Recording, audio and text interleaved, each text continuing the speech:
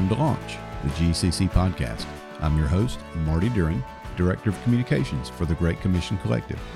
We're a global network of churches partnering together to plant churches and strengthen leaders. On this episode of Launch, Dave Harvey is joined by Bob Lepine, GCC board member, in a conversation with Alistair Begg, author of Brave by Faith. Alistair's been pastor at Parkside Church near Cleveland, Ohio since 1983. He's also written several books that can be heard daily and weekly on the program Truth for Life. In this conversation, they talk about the book of Daniel and Brave by Faith and how Christians today can live by faith and stand firm in courage in this turbulent time. Now, here's Dave and Bob with Alistair Begg.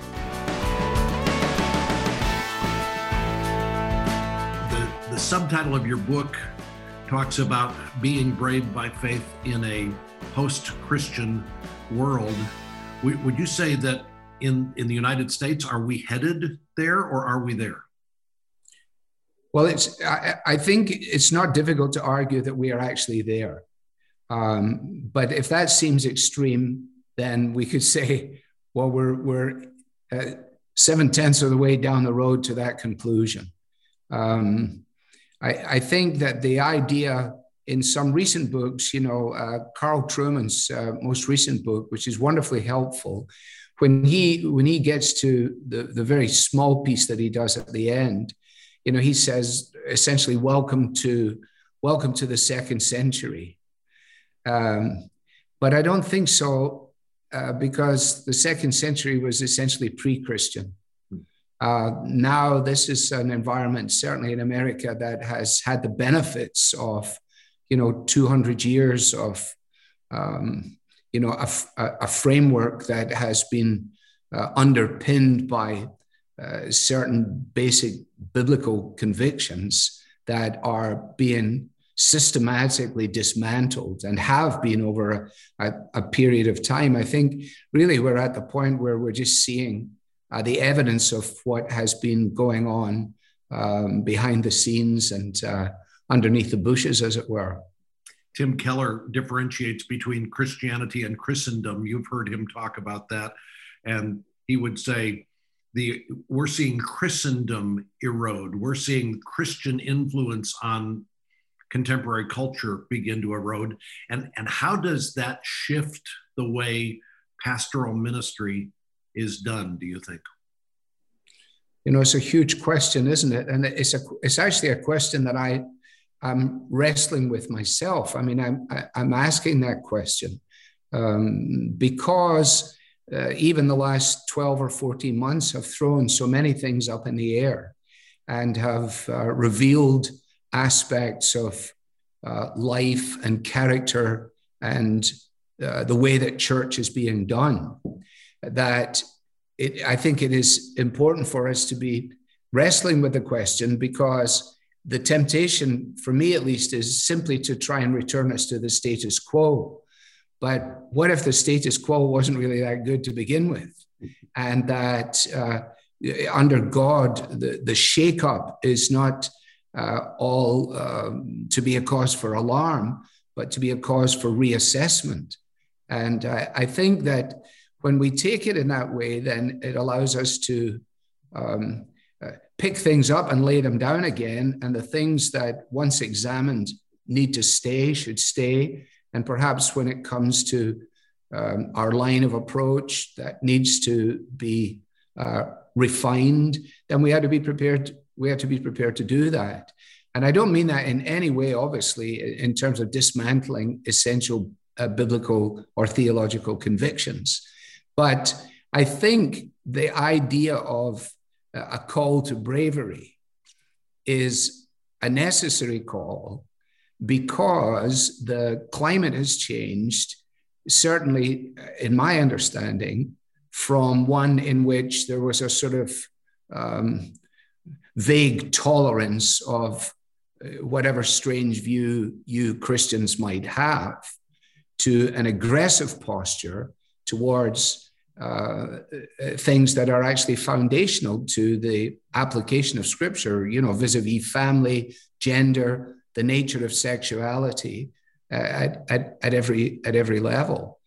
And as we've been going through 2 Samuel, you know, the thing that has been striking to me at least is that, you know, it's a Psalm 2 story all the way along. Why do the nations rage? Why do they imagine a vain thing? A reminder to us that that King Jesus is consistently opposed, not simply at the level of political engagement, but also in terms of intellect and commercially, and certainly at the very heart of what it means to be human at the moment. Yeah, it leaves one to wonder whether when a society moves from being apathetic towards Christians to being antagonistic, whether that actually provides a better ecosystem for the church to flourish. Because you know, Christians, the idea of Christians being a hated minority in a hypersexualized pagan culture was pretty much the ecosystem that the New Testament times. Right. It seems like that's a place where cultural Christians can no longer stand. You know, that ambiguous middle ground is being removed and evaporating, and it pushes Christians to determine what they believe. Yeah, and you see that particularly like back at home. When I say home, I mean back in Scotland. But you know, liberal Christianity has been dead, you know, since the turn of a century. I mean, the influence of German theology in Presbyterianism in Scotland, which people played footsie with, you know, in the early days, either out of a desire for sort of academic acceptance or, you know, cultural engagement. Wittingly or unwittingly, they just paved the way for the context in which, you know, believing Christians find themselves today. I think the good news about it, though, is that any thinking person realizes that is a moribund story. I mean, there's nothing there to be enjoyed or experienced or even opposed, because the person who doesn't actually believe in the very authority and sufficiency of Scripture, we don't need to oppose him. He'd go away on his own. As you looked, Alistair, at the example of Daniel in Babylon in the book Brave by Faith, and looked at where we are, so what are the lessons we can learn from his experience that apply to our current cultural moment, do you think? Well, one of the things that we try and say very early, maybe even in the introduction, is this is not a story in which Daniel is the hero, but God is the hero of the story. We've got a bad history, I think, in Sunday school, particularly of just creating an amazing opportunity for moralism in the way in which to teach everything from the feeding of the 5,000 and all the way through. But so the big lesson is that we learn to trust in Daniel's God, the way in which Daniel trusted God in a climate and in a framework that is vastly different from our own.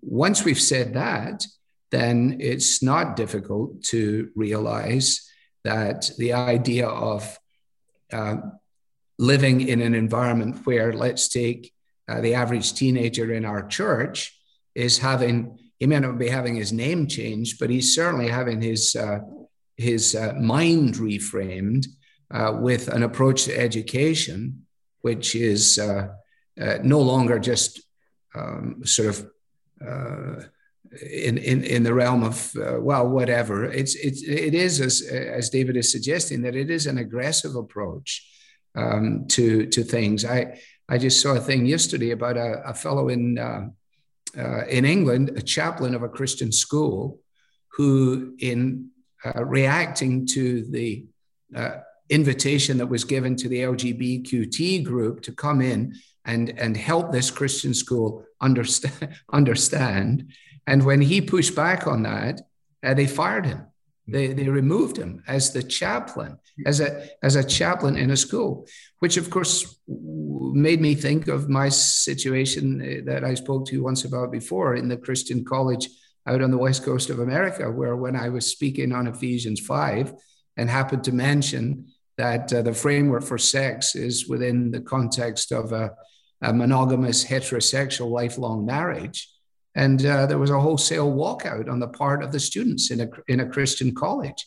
So if judgment is going to begin first at the house of God, and it needs to, so that the real challenge is where are the people who, as we see this framework, are then able to hold to convictions which are not simply knee-jerk reactions to a decaying political structure, but which are expressions of a deeply held understanding of who God is and what it means to be made in the image of God and what it means to be made to know, love, and serve God, and so on. If there are fiery furnaces and lions' dens ahead for us, in some modern vernacular, I mean, getting fired is a lot less than being thrown into the fiery furnace. But I think many of the people in our churches are legitimately afraid that what is ahead for us is a time of turbulence that will be very unsettling. How do we keep from being fearful about the encroachment of those things?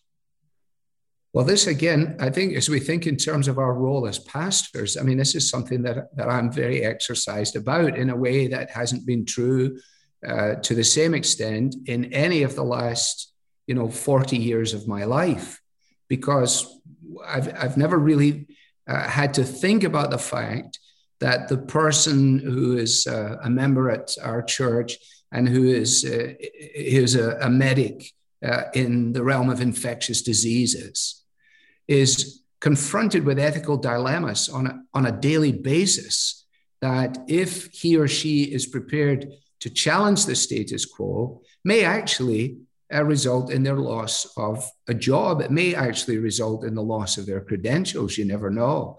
And so as a pastor, I'm having to rein myself in one respect, because I don't want the people who are out in, I was going to say, with a real job, surrounded by hells and dams, as Howie Hendricks used to say, don't look at me and go, well, it's okay for you, Pastor, because you're not going to lose your job for saying the things you're saying, but are you really suggesting that we hold the line here?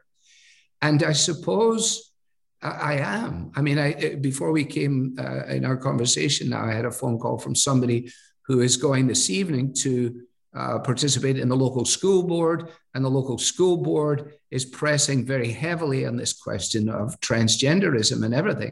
And the question that is asked of me is, Pastor, how do we position ourselves in this context to not be belligerent or obnoxious and yet not cave in? So it sounds like I've got more questions than I've got answers, but I'm just being as honest as I can. I mean, it really is it is a challenge. I was thinking about when I was reviewing what you had written, and in the context of this question, just the writer of Hebrews and how he's trying to call them to faith, but he before the big chapter 11 faith chapter, he's basically reminding them in chapter 10, well, you remember, you joyfully accepted the plundering of your property, and because you knew something else, you had faith towards God, and there's a sense where he's calling them, and I love your title, to a bravery by faith, with the recognition that God met them in the past, and God will meet them in the present and future as well. Right. Yeah, part of it is that maybe, our task now is to keep our foot in the door so that subsequent generations will still have access through that door, that we may be living in a period in time of such convulsion that in looking for the answers to our questions in the immediate, we're not necessarily going to find them any more than if you think about the circumstances, in Kidderminster, when Richard Baxter in the 17th century, goes into a place that is just completely at sea. You know, the people were revelers, they were drunks, they were immoral, and they were chaotic. And in he goes, you know, with a conviction that the word of God does the work of God by the power of the Spirit of God, you know. And if you go there to Kidderminster today, you say, well, where is the evidence of that? Well, that's because the things that Baxter held dear and proclaimed, which resulted in a transformed community, have been let go of. And that's why, you know, that's why I say what I say, that, you know, I look on the young men on my pastoral team and I say, you know, to you, this will fall. To you, this will fall. I mean, I can do what I can do for now, but maybe all that I can do is not deviate from course, keep my finger in the door, remain there, so that they can look to me as others would look to their pastors and say, well, they held the line. And I think, actually, I'm not a prophet or the son of a prophet, clearly, but I really think that every time people come to me and they bemoan the circumstances of, you know, whatever it might be, the political developments in the States, my answer is always the same. I think this is probably bad for the country and good for the church. And good for the church in the same way that you're suggesting, Dave. Is it Tozer who talks about, you know, when the heat is turned up, then we'll find out who the chocolate soldiers are.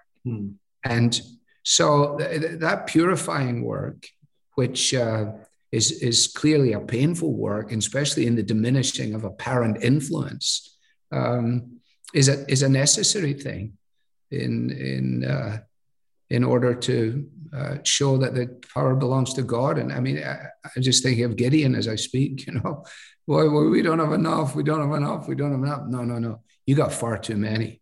Let me reduce your numbers for you, so that you might understand this, and everyone will understand it.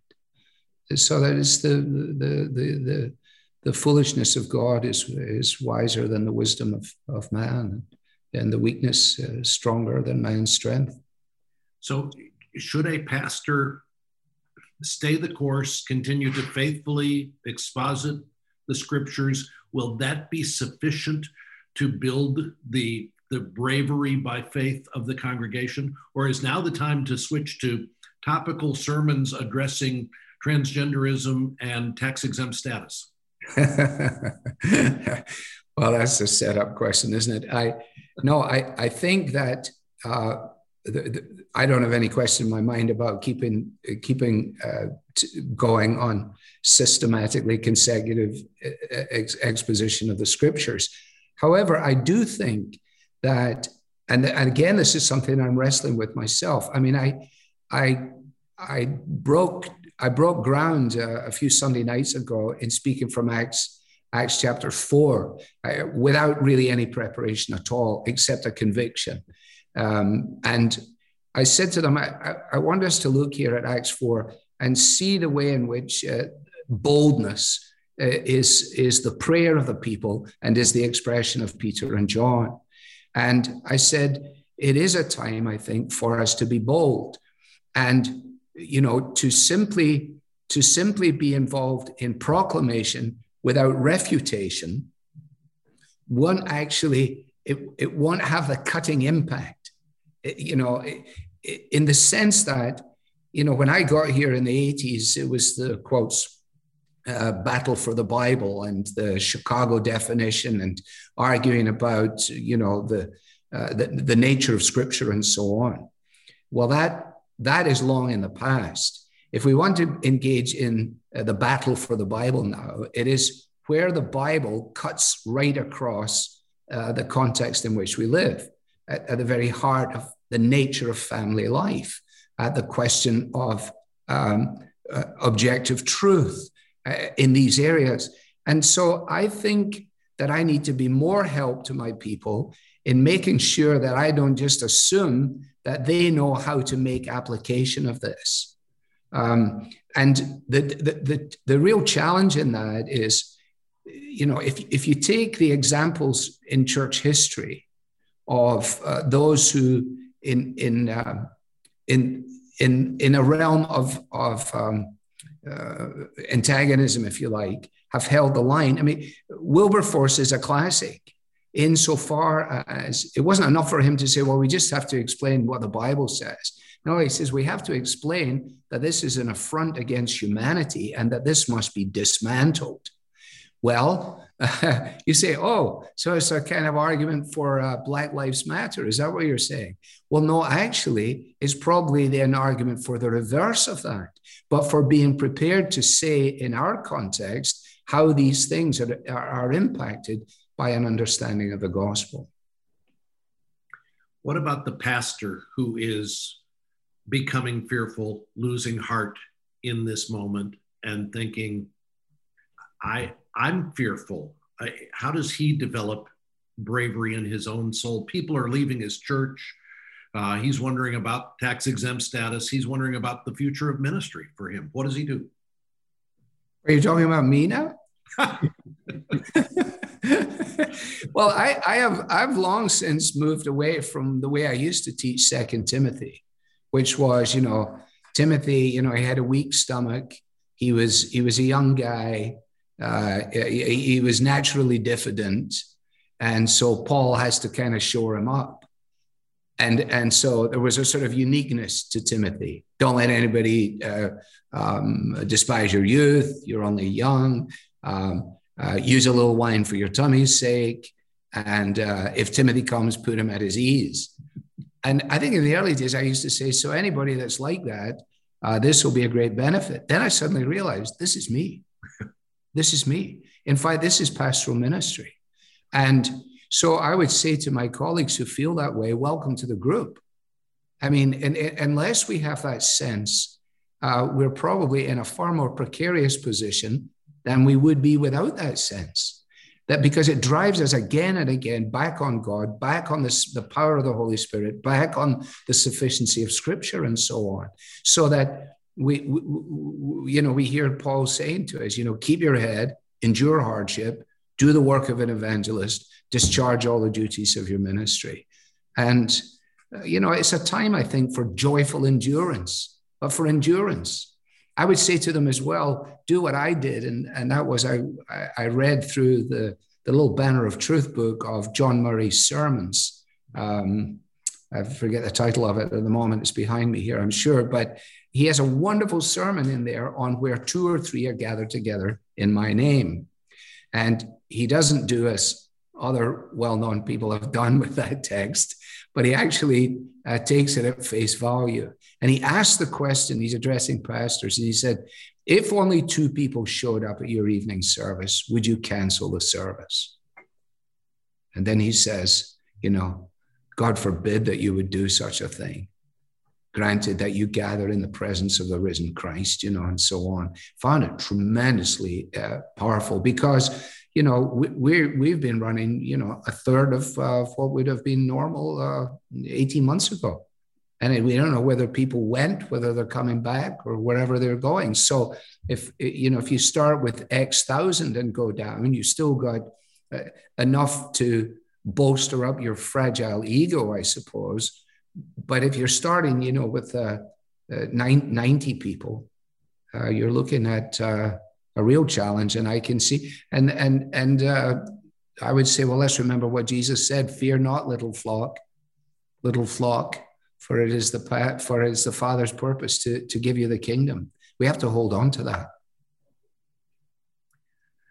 Bob, I think I was telling you that when we were together last, that one of the things that I'm trying to do and thinking about this is I've got Mohler's book on the conviction of the leader, and Ed Welch's book on fear of man, both on my desk, and I'm reviewing them together to address my soul, because I feel like my soul is very vulnerable to fear of man issues, but also my moral clarity on what a leader is and what a leader does, because this is unfamiliar territory to me, but it's not to the New Testament, it's not to the history of Christianity, and there's a sense where now it's time for us to play our part.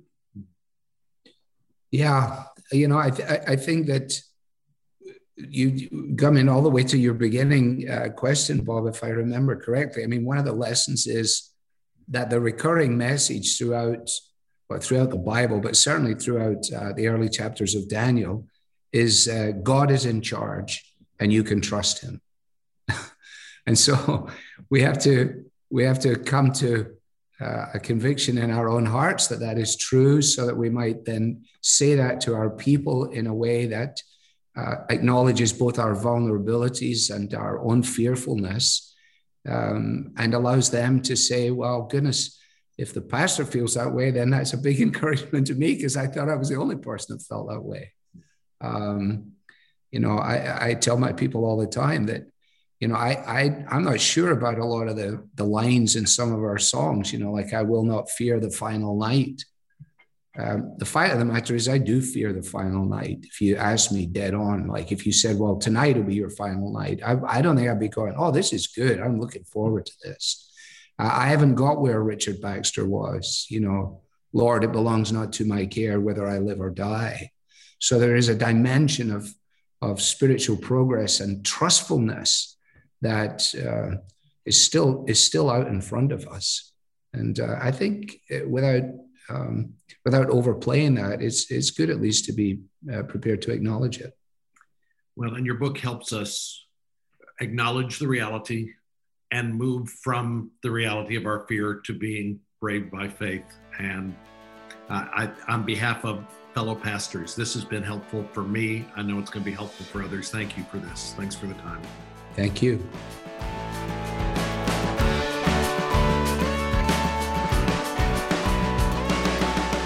Thank you for listening to Launch, the GCC podcast. If you haven't subscribed already, why not take a moment to do that in your favorite podcast app? Also, rate and review the podcast when you get a moment. That helps us with search results, and recommend us to your friends, maybe other pastors that you know who will benefit from the content from this podcast. Also, don't forget to check out our website if you haven't done that already. It's gccollective.org. That's gccollective.org. And there's a lot of helpful information. There's articles. There's how you can join the GCC, whether a church planter or an existing church, and plenty of other content that'll help you grow spiritually and encourage you in your leadership journey.